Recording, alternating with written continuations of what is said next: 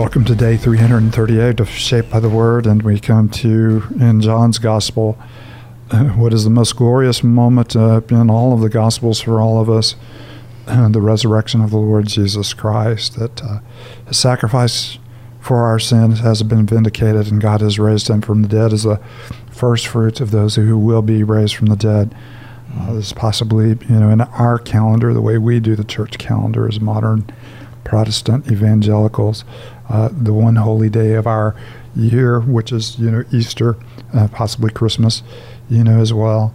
But also what we celebrate every week when we gather on Saturday, the first day of the week. So as we look at John's account of the resurrection, let's do as we always do, offer ourselves in this moment to the Lord. David, do you mind lifting us up in prayer? No, let's pray.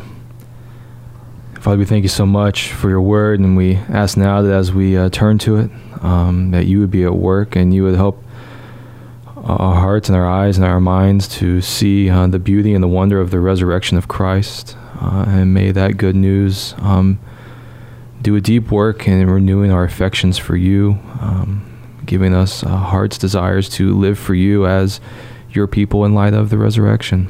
And so we ask now that as we meditate on your scriptures, you would encourage our hearts. We pray this all in the name of Jesus. Amen. John chapter 20, beginning in verse 1. Early on the first day of the week, while it was still dark, Mary Magdalene went to the tomb and saw that the stone had been removed from the entrance. So she came running to Simon Peter and the other disciple, the one Jesus loved, and said, "They have taken the Lord out of the tomb, and we don't know where they have put him." So Peter and the other disciple started for the tomb. Both were running, but the other disciple outran Peter and reached the tomb first. He bent over and looked in at the strips of linen lying there, but did not go in. Then Simon Peter came along behind him and went straight into the tomb.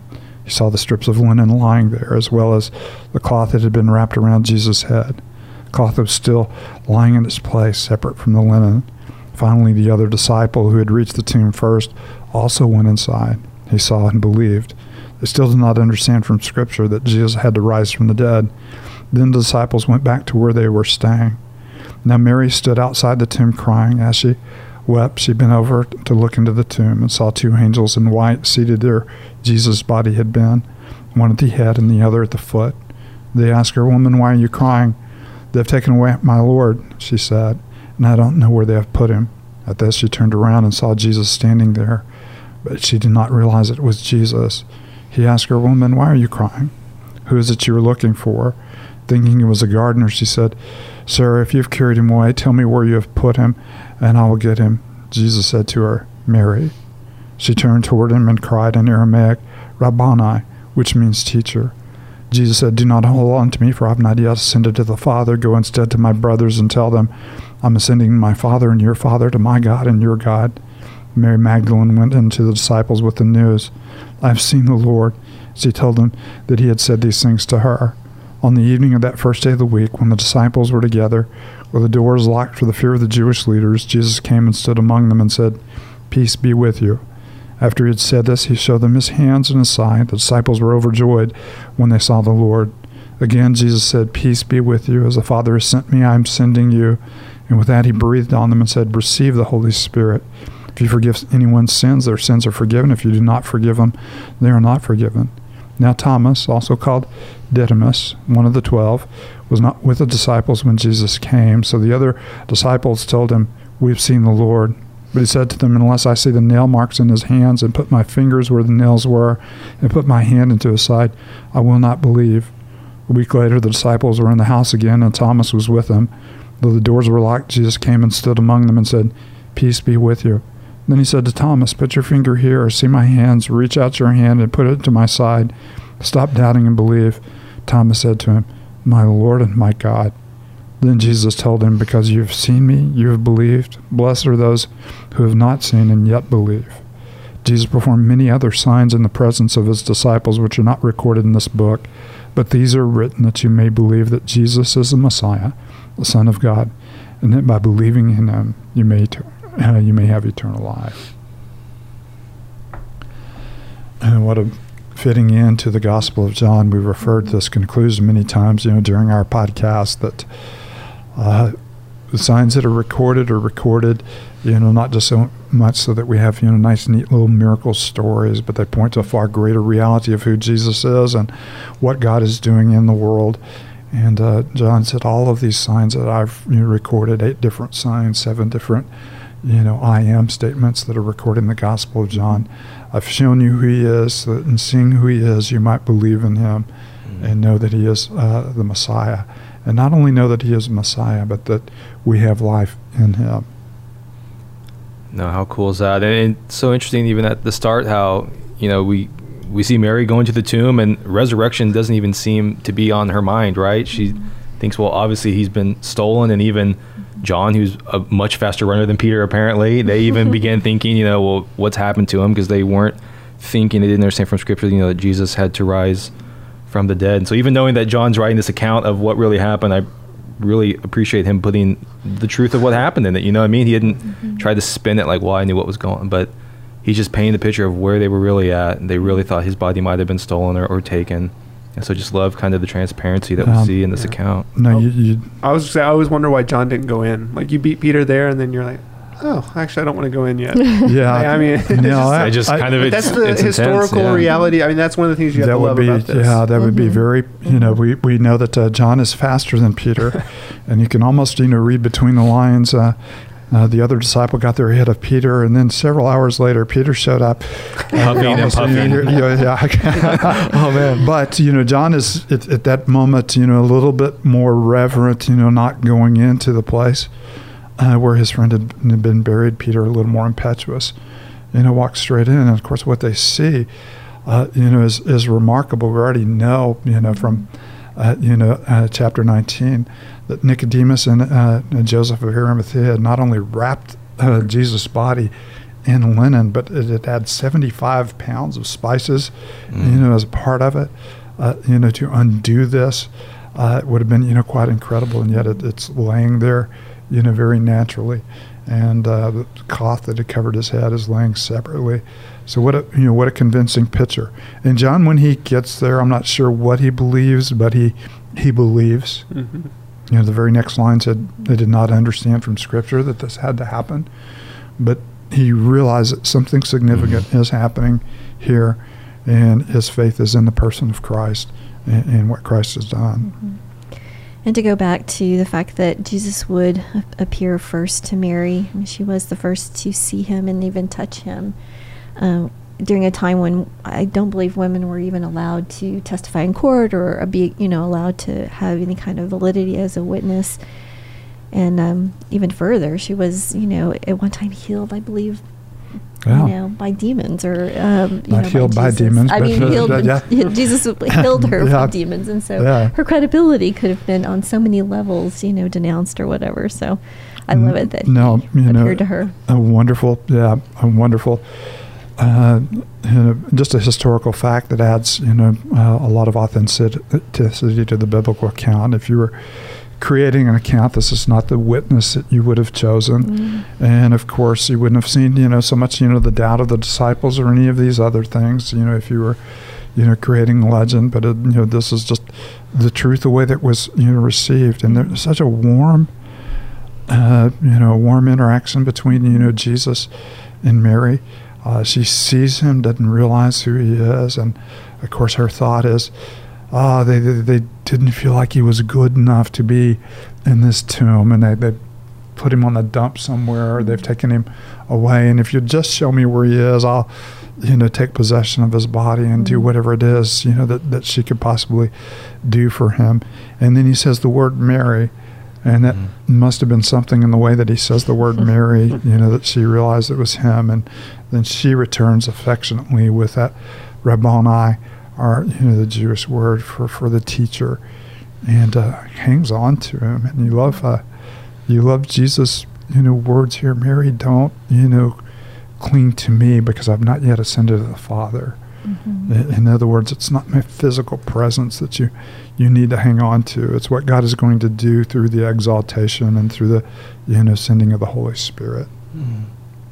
I think one of my favorite moments in John's Gospel is when Jesus shows up to his disciples, and we saw that in the Upper Room Discourse, he reminds them, you're going to scatter, Peter, you're going to deny me. And here they are. They're locked behind closed doors, In afraid of fear. the Jewish leaders. And Mhm. and Jesus comes, and the first words he speaks to them is peace. Mhm. And I just wonder, being in that room, what would have washed over them in that moment, as they're probably reflecting on all the events the last few years, their own cowardness. We could have stopped this. Who knows what's going through their minds, and for Jesus to show up and speak peace, not just once, Mhm. but this twofold, peace be with you, Mhm. peace be with you, and then Thomas not being there, and Thomas the doubter, he gets the unfortunate nickname in Scripture, but then for Jesus to show up to him and say the same thing, peace be with you.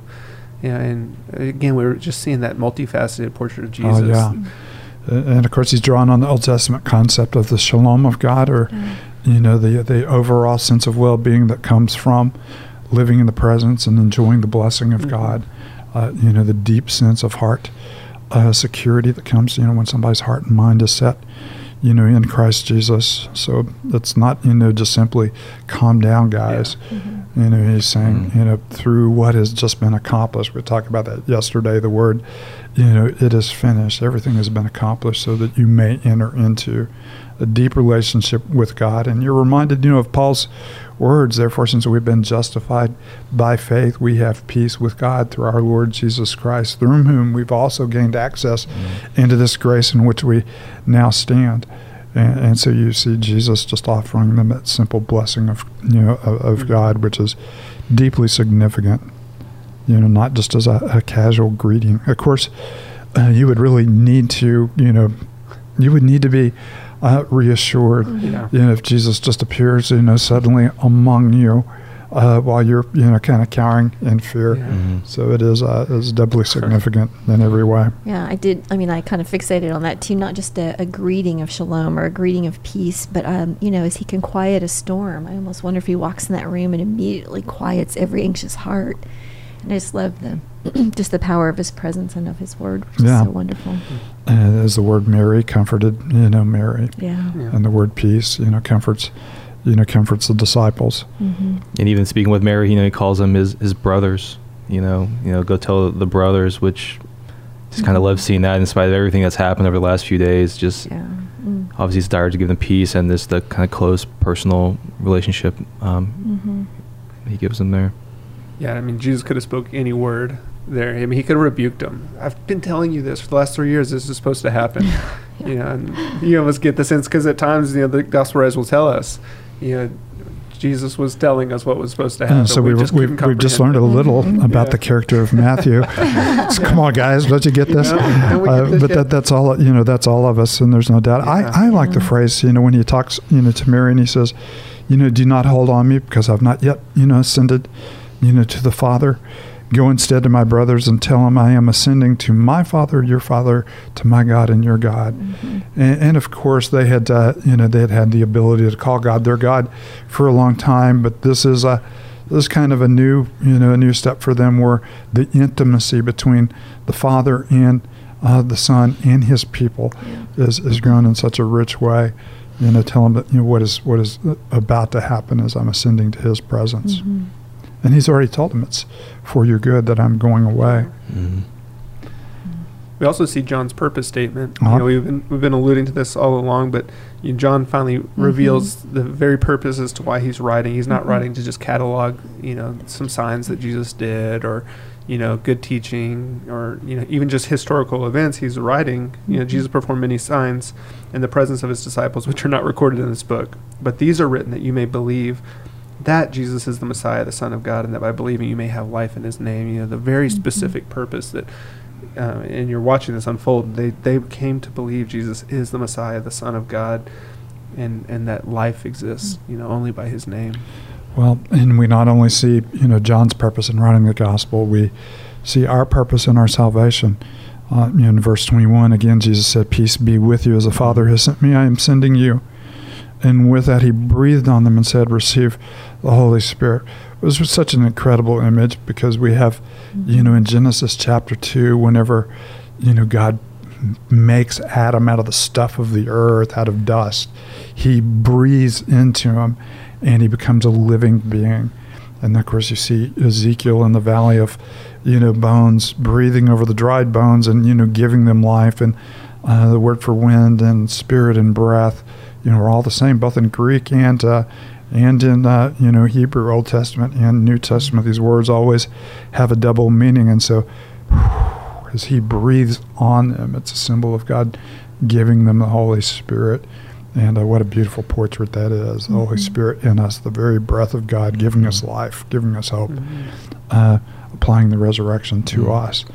But our purpose, in that is to be sent into the world. And we've talked about that, in John 17, not to withdraw from the world and not, to kind of do what they're doing, hiding and cowering, behind closed doors, but to go into the world for the sake of the gospel, carrying the message of forgiveness of sin, so that wherever it's pronounced, that he forgives those that have received the gospel, from us. And what a beautiful picture that it is.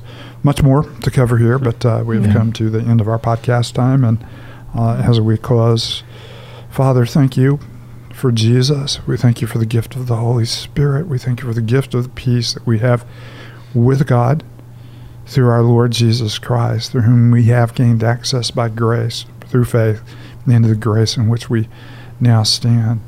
And Father, we thank you that you have given us the gift of the Holy Spirit, that you've not left us as orphans, as you promised your disciples in the upper room, but you have come to us, and you live in us, and you have given us a purpose in this world to take your gospel to every living creature. It's in your holy name we pray. Amen.